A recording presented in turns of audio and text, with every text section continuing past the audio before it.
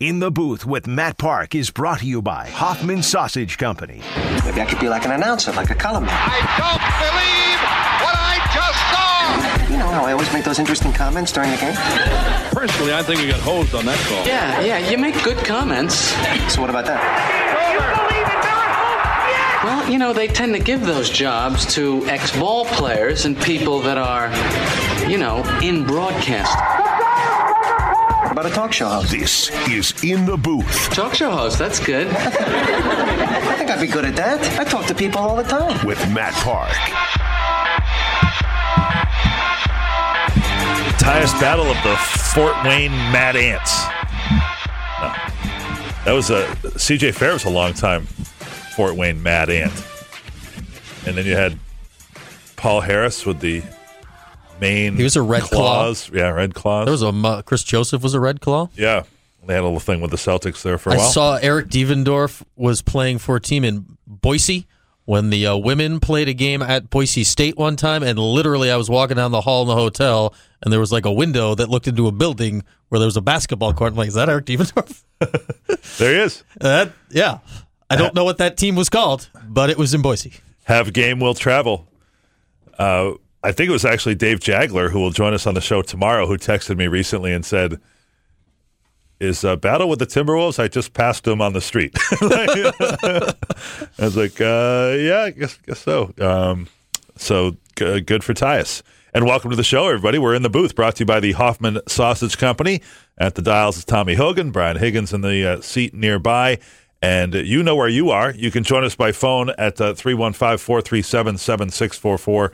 That's 315-437-7644. We'll talk with Kark a little bit later, Paul Carcaterra of the ESPN broadcast this weekend. A couple of alums on that call. Dave Fleming, who's more associated with Stanford, but got a grad degree here at Syracuse, will be the play-by-play announcer Friday. He's one of the radio voices of the San Francisco Giants and does a lot of TV and radio for ESPN. So he'll be here in here this weekend as well, and calling the game Friday. And they have kind of rotating analysts and stuff. In this case, it's Jim Mora, and don't call him Jim Mora Jr., but it is the son of the former NFL coach, himself a NFL coach and head coach at UCLA most recently, does a good job.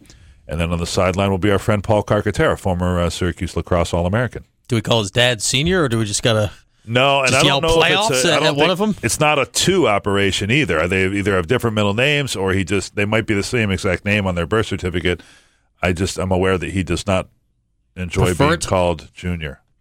All right. In any I'm way. going to file that away and so not do that on Friday. That's right. Unless he's annoying, I suppose, then we could go the other way, but I'm not expecting that. Other programming notes of interest, as the guys had mentioned a bit ago, not just about the Yankee game, but the Yankee game is a pseudo-day game, which some people have a romantic connection to in the postseason.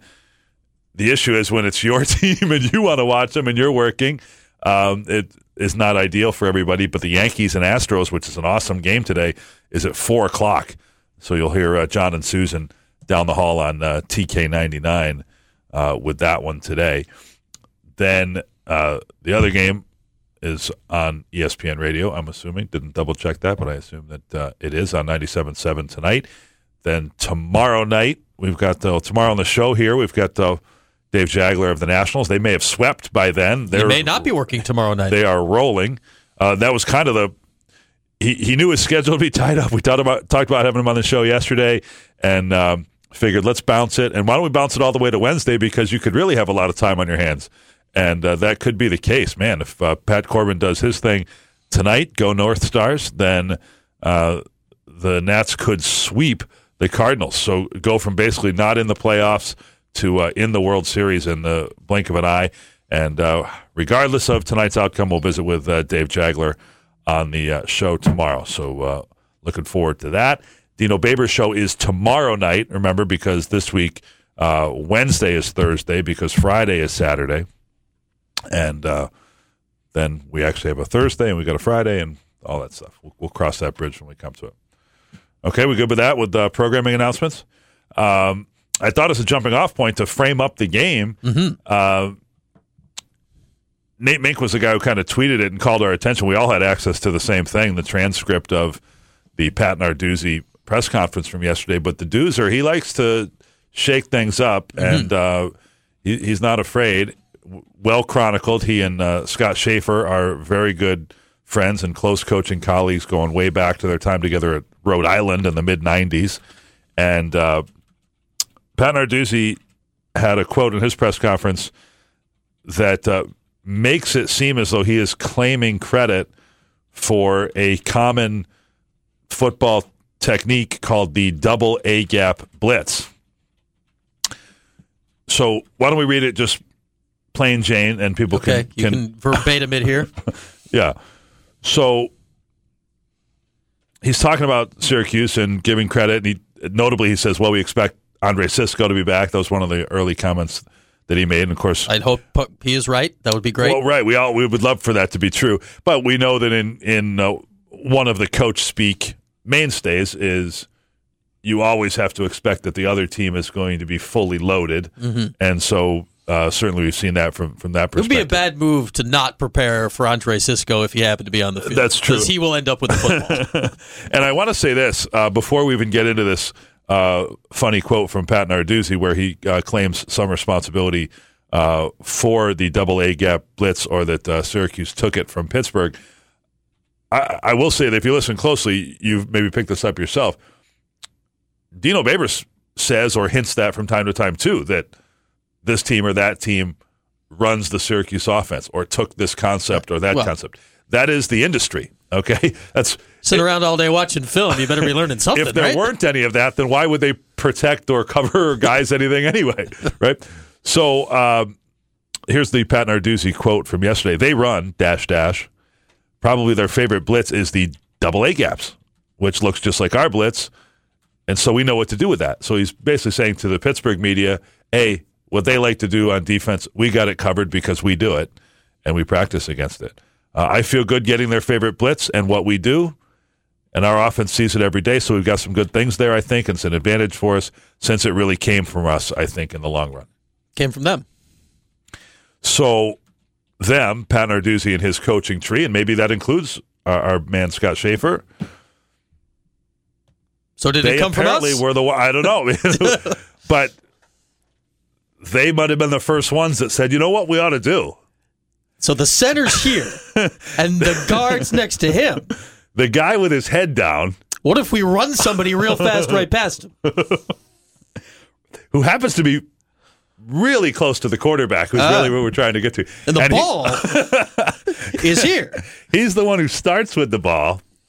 So why don't we take two guys, put them on either side of the guy who starts with the ball, who happens to be handing the ball to the other really important player, and what we'll do is we'll take two of our guys and we'll just fire them off in there.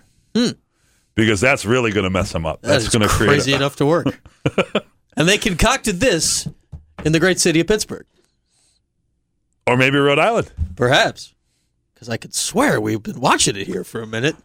But what do I know? So, I bring everything back to food. Everybody eats. I like food analogies. It's got to be like the Taco Bell boardroom, right? When they just decide of some new order to put the meat, the cheese, and the shell in, right? So their thing now is the cheese is on the outside. It's baked to the shell. So they're just sitting around. They got really 3-4 ingredients. Football's more or less the same too. I mean, I understand there's all kinds of ways to make it complicated, but it's blocking and tackling, and you try to advance the. I don't know how many original ideas there really are anymore, short of insane trick plays. I did see Taco Bell today had to recall a bunch of meat because there was metal in it. So sometimes you can go too far afield with the ideas. Not what you're looking for. Not at all what you're looking for. But yeah, I mean, probably wasn't intentional meat. And they're probably I don't think anybody in the boardroom said, hey, you know what we should do? More aluminum. I don't think that was in the meeting when they were baking the cheese to stuff. Just can't think of any other cultures that have baked cheese to things already. But what would be the truly original ideas? So, in other words, like somebody was the first time that they did the, you'll see it on like a basketball baseline out of bounds, or occasionally in football. somebody will do the random wand over here, bark like a dog, misdirection. Somebody did that for the first time, and then that was ripped off. Uh-huh. Okay, there's that one. There's the lie down in the end zone and blend your jersey with the that's with one of the lettering truly, in the end zone. Yeah, right. That's truly next level stuff, but that's been copied enough that we've seen it, right? So, right. Is there anything original anymore? Well, if there was fake kickoff, Holy Cross. Yeah, but we didn't see it, did we? We didn't Not really in person. see that. It wasn't original anymore by week 5. And nobody else is really picking up on that. But they could claim that they I'd say when that popped up on the screen midweek, that I had not seen before. I will give them that. That was new. Good stuff. That All was right, innovative. let's get to a break so we can work on our man, Paul Carcaterra. Good to have him be with us. He'll be with us on the Burdick Toyota guest line, so we'll be able to hit him not only with his thoughts on the football game, but catch up on a lax story or two that we haven't dusted off in a while. We'll do that in a moment. In the booth on ESPN.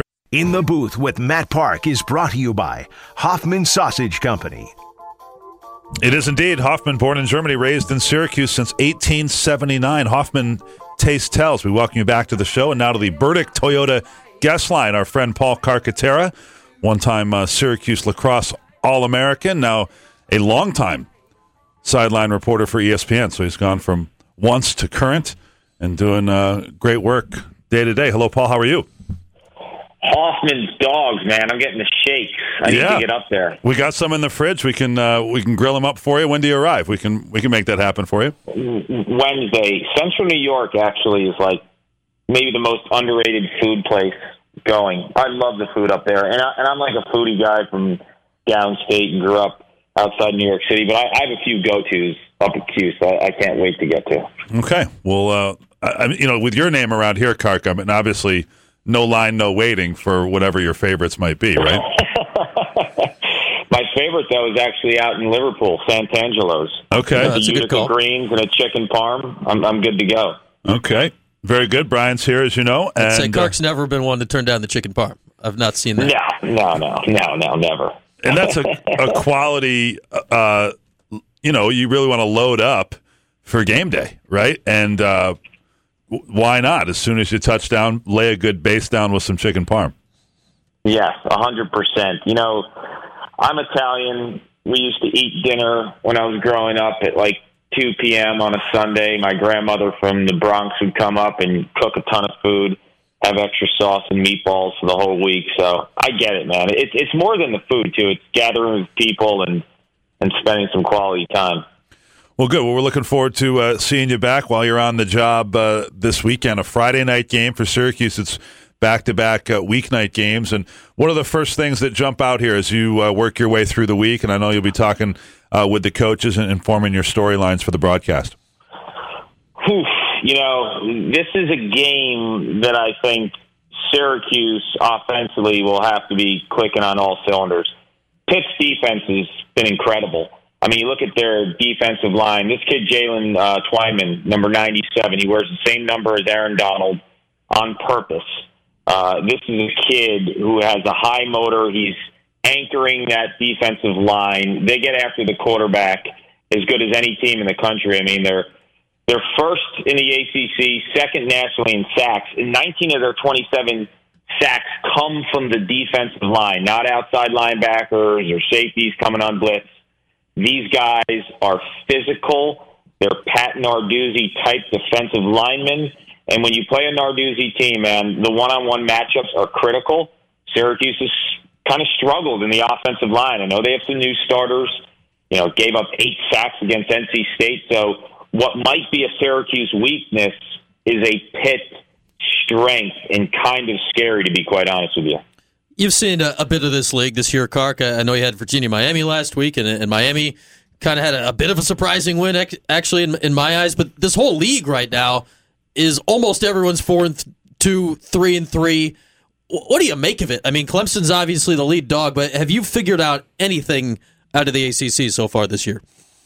The answer is no. I mean, going into the Virginia-Miami game last week, our whole broadcast crew just felt like Virginia was trending, in an upward trajectory, and Miami was kind of, scratching their head. Their offensive line was really, really poor. for the last few games. They've had some strengths defensively, but they haven't been the team that they've been in the past. So, we didn't think that Miami was going to play Virginia to that type of a game.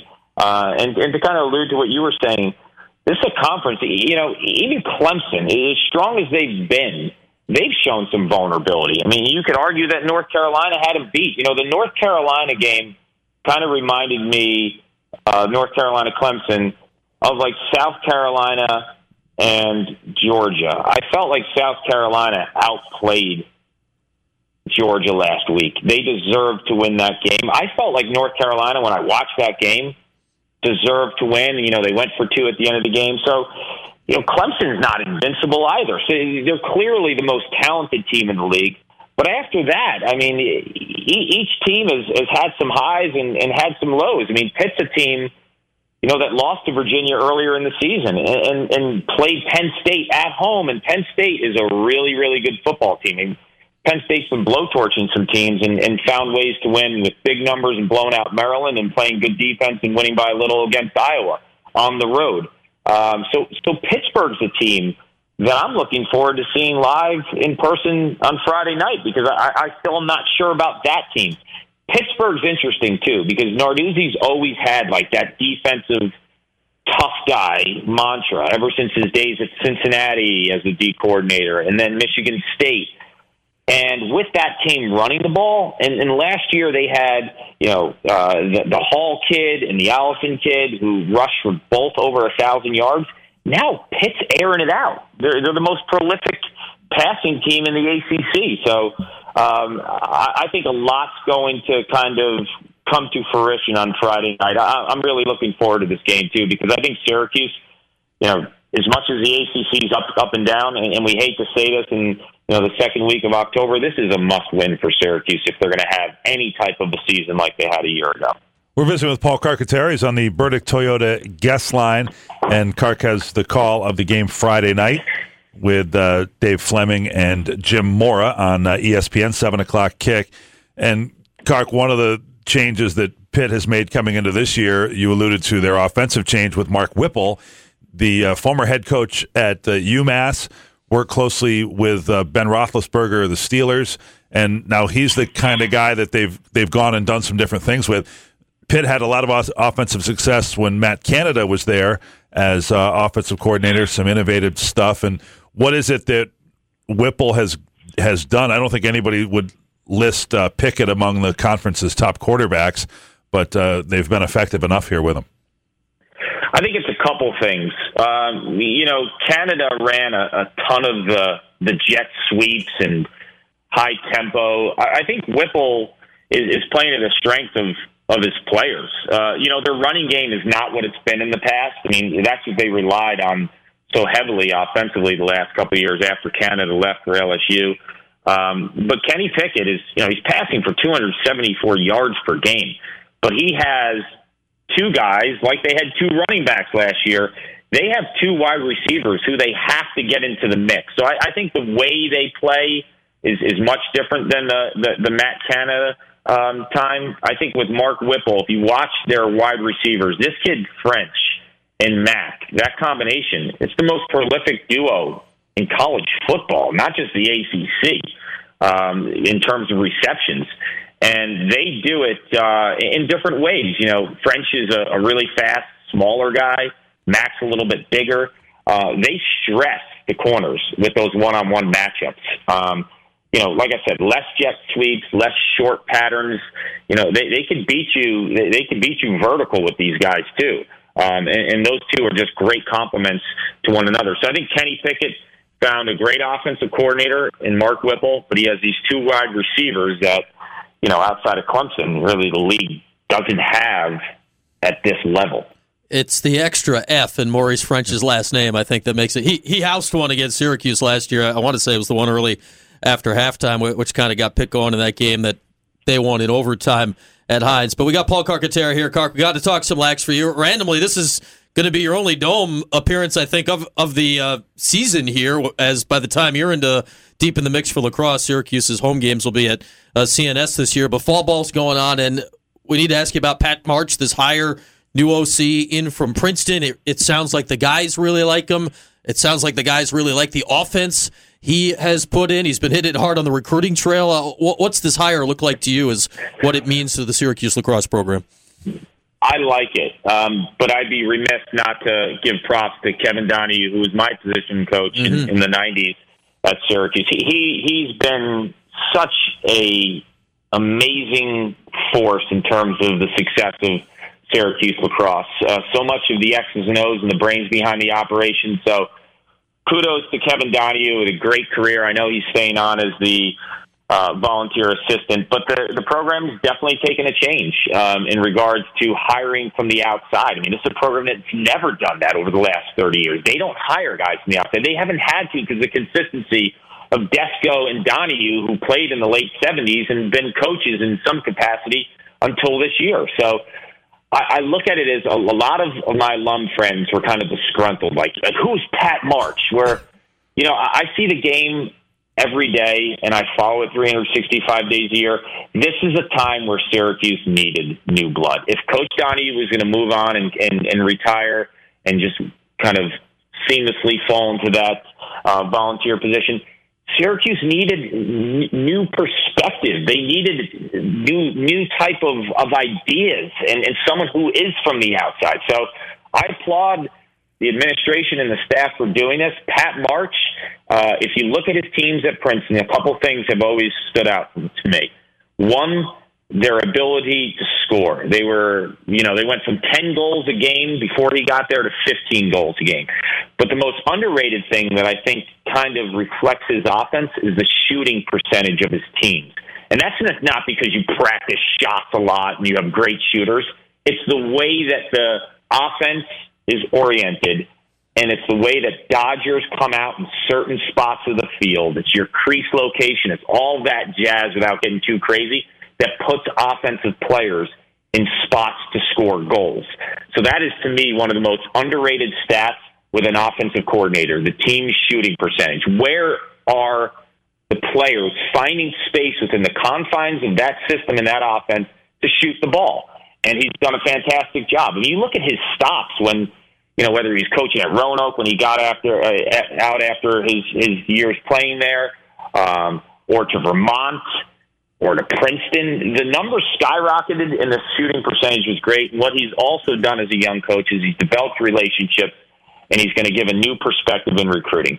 Coach Donahue, Coach Desko, Coach Rogers are all great X's and O's minds. But the recruiting game, just like in football, it's a young man's game. You can't have, three coaches who are all roughly around the same age, who've been doing it for the same amount of time and doing the same things, and think that you're going to be successful in recruiting. You need to have some variation in the staff, and it's not like an age thing necessarily. It's understanding how to connect with the young kids, and chances are that a younger coach knows how to do that. And Pat March has been doing that ever since he was at Princeton and now to Syracuse. I mean, he just flipped one of the best players in the country. This kid, Owen Hiltz. When I tell you this, and everyone thinks I'm crazy, he is the top attack prospect that is signed with Syracuse or will sign with Syracuse in the coming weeks since Mike Powell. Now, let's all pump the brakes, and people are saying to me, Mike Lavelle, Kenny Nims, Kevin Rice. Yes, they were all first-team All-Americans and incredible players. But from a recruiting perspective and heading into college, none of those guys, since Mike Powell, were as polished as this kid, Owen Hiltz, man. When you watch him on tape, and I've seen him in person, this kid is an absolute stud. He is so skilled. He will start day one, and that is Pat March's recruit, man. Without Pat March, there's no way Owen Hiltz comes to Syracuse. Zero shot. He has good relationships with players from the Culver School. That's where Owen Hiltz is from. That is a Pat March get. And Bill Tierney was thrilled about that. I'll tell you that much. That's exciting. And the thing you're saying about shooting percentage, Syracuse's shooting percentage, Kark, I mean, there's many years historically it's been great. The last year around here, it's really been great. I can remember was that 2015 team where Kevin Rice and Randy Stotts and Dylan Donahue had the unbelievable season. But, hey, good hire, and we'll see how it goes. But you put Mike Powell and a lacrosse player in a sentence, I'm listening up, Kark, so that's exciting news. Yes, for sure. I mean, Mikey's the best attackman I've ever seen play, and I'm not going to compare Owen Hiltz to him. But I think over the last, 16, 17 years, we've had a lot of great attackmen. We have had Tewaaraton winners in Mike Lavelle, a National Attackman of the Year, and guys like Kevin Rice. But coming into college, I mean, Mike Lavelle was a really good player. He was like a top 20 type recruit. Kevin Rice, it came down to, I think, Hofstra and Syracuse. He developed more even when he got here. Yeah, he was going to go to Jacksonville.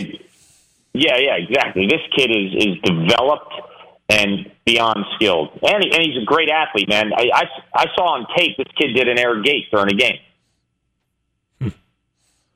Which one are we talking? Old Kevin Rice story, or is that Hills? You had me confused there. Okay, good. No. This is Hills. This kid, yeah. Now, I was saying that, as good as Kevin Rice and as good as Mike Lavelle, they are not at the level of Owen Hills. And I had guys bash me about that when I might have said something on the Inside Lacrosse Instagram that he was at that level, and Jovan Miller even was posting something where he said, like, how about Mike Lavelle? I'm like, dude, read the statement. All right, well, there'll be time for that to play out. So, Kark, we appreciate it. Good luck on your prep. Let us know if you need anything, and we'll see you Friday night, if not before, okay? Always a pleasure. Thanks, guys. Thanks, Kark. Paul Carcaterra of ESPN, former Syracuse lacrosse standout. Lots of ground to cover there. We can recap it here in just a moment. Paul joined us on the Burdick Toyota guest line. Do We Care is next in the booth, brought to you by the Hoffman Sausage Company on ESPN. They're interesting. I doubt it. No, wait, the other thing. Tedious. But we will do this segment anyway. Don't care anymore. Don't care no more. Cardinals pitching coach Mike Maddox, believe it or not, hit 2 hole-in-ones yesterday before Game 3. Has the scorecards to prove it. And you'd think that he'd give him good luck going into last night's game. Not so much. No, the Nationals won again to take a 3-0 series lead. But the Maddox family, they like to chase the little white ball around. Greg Maddox was a very good golfer himself. And his older brother, Mike Maddox, also very good. Those were his 5th and 6th career holes-in-one. I wonder who's better, him or Greg? He did shoot even par in the round. With 2 holes-in-one. Yeah, so that means I don't know. If you're disappointed. Sure, yeah, that means he's 4 over on the other 16 holes. Or you did, but if you're him, it was a legit, really good golfer. Are you disappointed with the rest of your round? Yeah, I don't know. You got to buy 2 rounds of drinks for everybody when you go 2 holes in one? I think when you're the pitching coach for a visiting major league team, you can bolt. You can. Hey, I got to get to the game. But, I'm sure he actually had to leave. But do you leave the tab open? I mean, what are you doing? Yeah, I don't know. It also would have been in late morning, right? Right. And I don't know enough about the Army-Navy course to know, is that the type of place where there are people hanging out after they play? So, how many people would have been around to buy drinks for it? It may or may not be. But maybe he left a couple Benjamins and went to the ballpark. Any issues with him golfing on the same day as Game 0. 3? I mean, it's a little odd, I guess, as a postseason, but you have to understand how they... He wouldn't have been doing pitching stuff then. Yeah. I mean, he's as prepared as he can be. Bad optics, though? Not in the baseball culture. It's early I'm sure they played early. I will say I raised the slightest eyebrow that it was during the postseason, but within the game, these guys do that all the time. I mean, the people who are known for whatever the golfy group is on a given team, they've got a routine of how they arrange it, where they play, when they play, who they go with. Starting pitchers tend to play a lot of golf.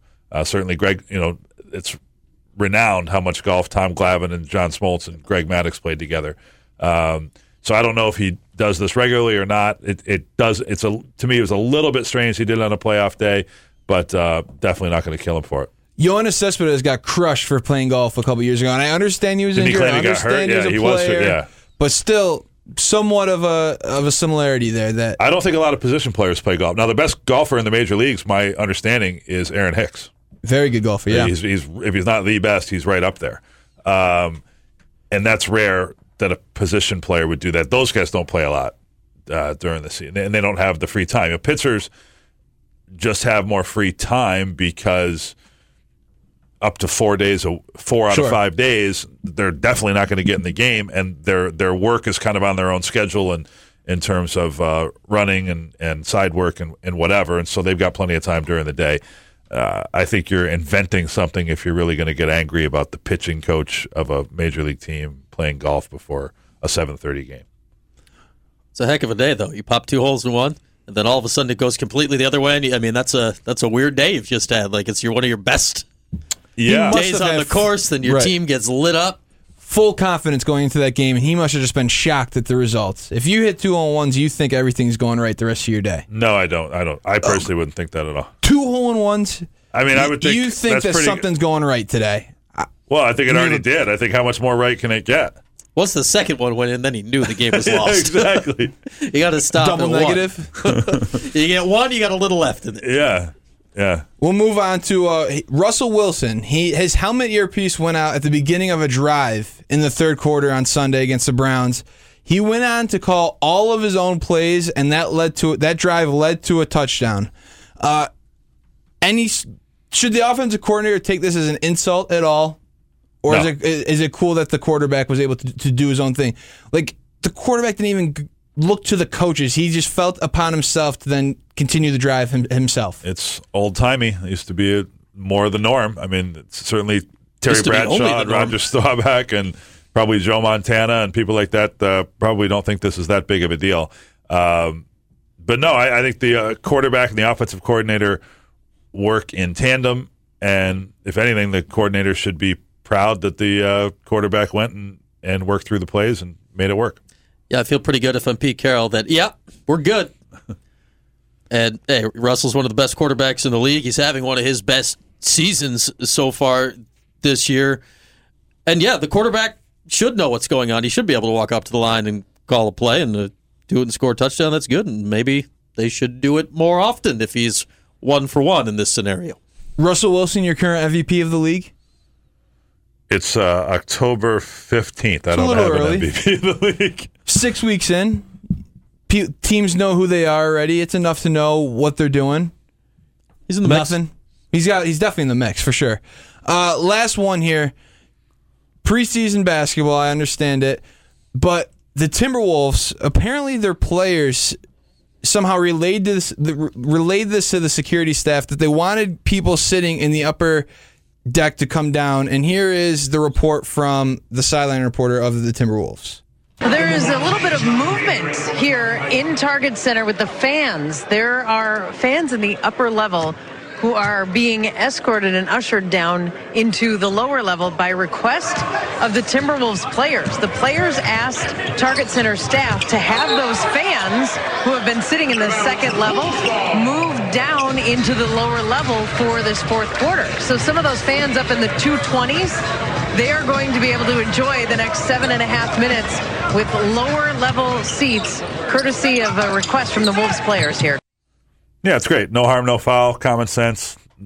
Does not need to be something that involves finances, and it's a preseason game, and I'm sure the guys were looking up going, hey, why are people still sitting way up there, and let's see if we can move them into plenty of empty seats that exist during a regular season game. I always like it at the U.S. Open at Ash Stadium, which is the biggest tennis court in the world. It seats 20,000 people, which is a lot for tennis, where get the night matches. They're late in the second match. A lot of people left. It's 11 o'clock, whatever. And then just come on down, and people get to get in the expensive seats, and it becomes a raucous atmosphere. And obviously that's a bigger stage than a preseason basketball game. But, why not? Let people enjoy. Absolutely. And maybe they'll come back and buy that ticket for real. October 26th, World of Beer presents Hollow Hops, the Brew Fest in the shadows of the canyon at Destiny, USA. Over 100 craft beers from more than 50 breweries. It's a brew fest with a Halloween twist. Come dressed up as Brian Higgins and also participate in haunted games. Wouldn't recommend that. Live actors from Frightmare Farms will be there, and museums of all kinds of things, Halloween movies, more.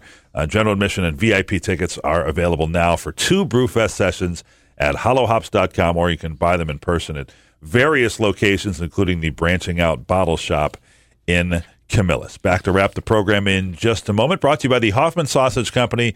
You're in the booth on ESPN Radio. With Matt Park is brought to you by Hoffman Sausage Company. Look at some of the things that we learned today, that Pittsburgh has cornered the market on both the double A gap blitz and the double F. Maurice French. They already had that cornered. Yeah, I wonder if he just said Maurice French. You got to really lean on the F. Yeah, the double F. We found out he was fast last year. He's a jet sweep guy, a kick returner. They use him in a lot of different ways, and had a good game against the Orange last year. Pitt and the Cuse in the Dome Saturday. We touched base on this at the end of the show yesterday, Brian, but I'm not sure we gave it the full treatment. But your affinity, and I'm with you on Will Muschamp's post-game press conference following that South Carolina win at Georgia. Yeah, we're in the wrong neck of the country, I think, for this to be happening on the regs up here. But, I mean, a huge win. South Carolina win the game on the field. He's talking with ESPN's Allison Williams, and he was very excited about his team. What was required of your team to come on the road without your starting quarterback for much of the second half and win that? Well, we lose Jake in the early of the season. We lose Ryan. The carry-on is halfway practicing because of the hamstring. It says a lot about the culture of our program, the leadership of our program, the type of players we have in our program, and the future of our program. You break out the word program 4 times in less than 6 seconds. When you're an SEC head coach, which is the capital of programs, that is elite level. I'm assuming that's why he keeps getting these jobs. And on top of him, he's a great defensive coach. It didn't go well at Florida. But in the ACC, we were trying to figure this out, how many program guys there are in the league. Well, Muschamp's worked only at programs. He's been at Florida, Texas, South Carolina. He's a program guy. Dabo Swinney is obviously the biggest program guy in the ACC, and we're not sure if there's another one. No. Justin Fuente, no. Definitely not Bronco Mendenhall. No, I mean Hugh Freeze is right up there. We talk about. He's the biggest pro. Well, we've had Hugh and then Dabo this year. That was significant September program work. Yeah, not a lot with the program, but you put together the program and you want to see your program thrive. You got to stick around, and that may have been the type of game that did just that for Will Muschamp. I don't want to fan the flames of this with just a couple minutes in the show, but I did notice that Bruce Feldman has his 23 names to watch for when the coaching carousel starts up. And again, that's still 6, 7, 8 weeks away. And except at Rutgers. Right. But the arbitrary nature of it surprises me because 10 minutes ago, everybody was all concerned, Dino Babers is going to Florida State or wherever you want to fill it in. And then now not on a list of 23. Doesn't mean he wouldn't be somebody whose name would be. I wasn't sure. Was he not on the name to watch because we already knew to watch? Well, I think Bruce Feldman is a very big Dino Babers fan. He's always rated him highly in these things. So he may not be considering him when it comes to a new list of 23 attention grabbers. Luke Fickell was number 1 on that list there currently at Cincinnati. Syracuse's old linebacker coach and now Notre Dame DC. Clark Lee was the name to watch. He might have been the highest ranked assistant or second highest in that group. It was like Clark, so that was good. Clark's great. Good to see. And where could he go? Does Vanderbilt make a change? And would they go to him? That'd be kind of cool. I don't know what would be a fit for him, Mac school or something. Their defense has been cooking these last couple of years. Yeah, they're doing a lot of things. He's very bright, super guy. That would be really exciting to see him get a head coaching position. In fact, both of the Notre Dame coordinators were on that list from Feldman there. So we appreciate Paul Carcaterra for joining us. He did that on the Burdick Toyota guest line. Yankees game is just a little more than an hour away. That'll start with John and Susan just past 4 o'clock on TK99. We are back tomorrow on the show at 2 o'clock. We'll visit with one of the Nationals radio guys, Dave Jagler. So he'll be with us tomorrow, and then Adam Terry on the show Thursday. So for Tommy and Brian and everybody that helped bring the show to you today, we thank you for listening. Enjoy the rest of your Tuesday, everybody, on ESPN Radio.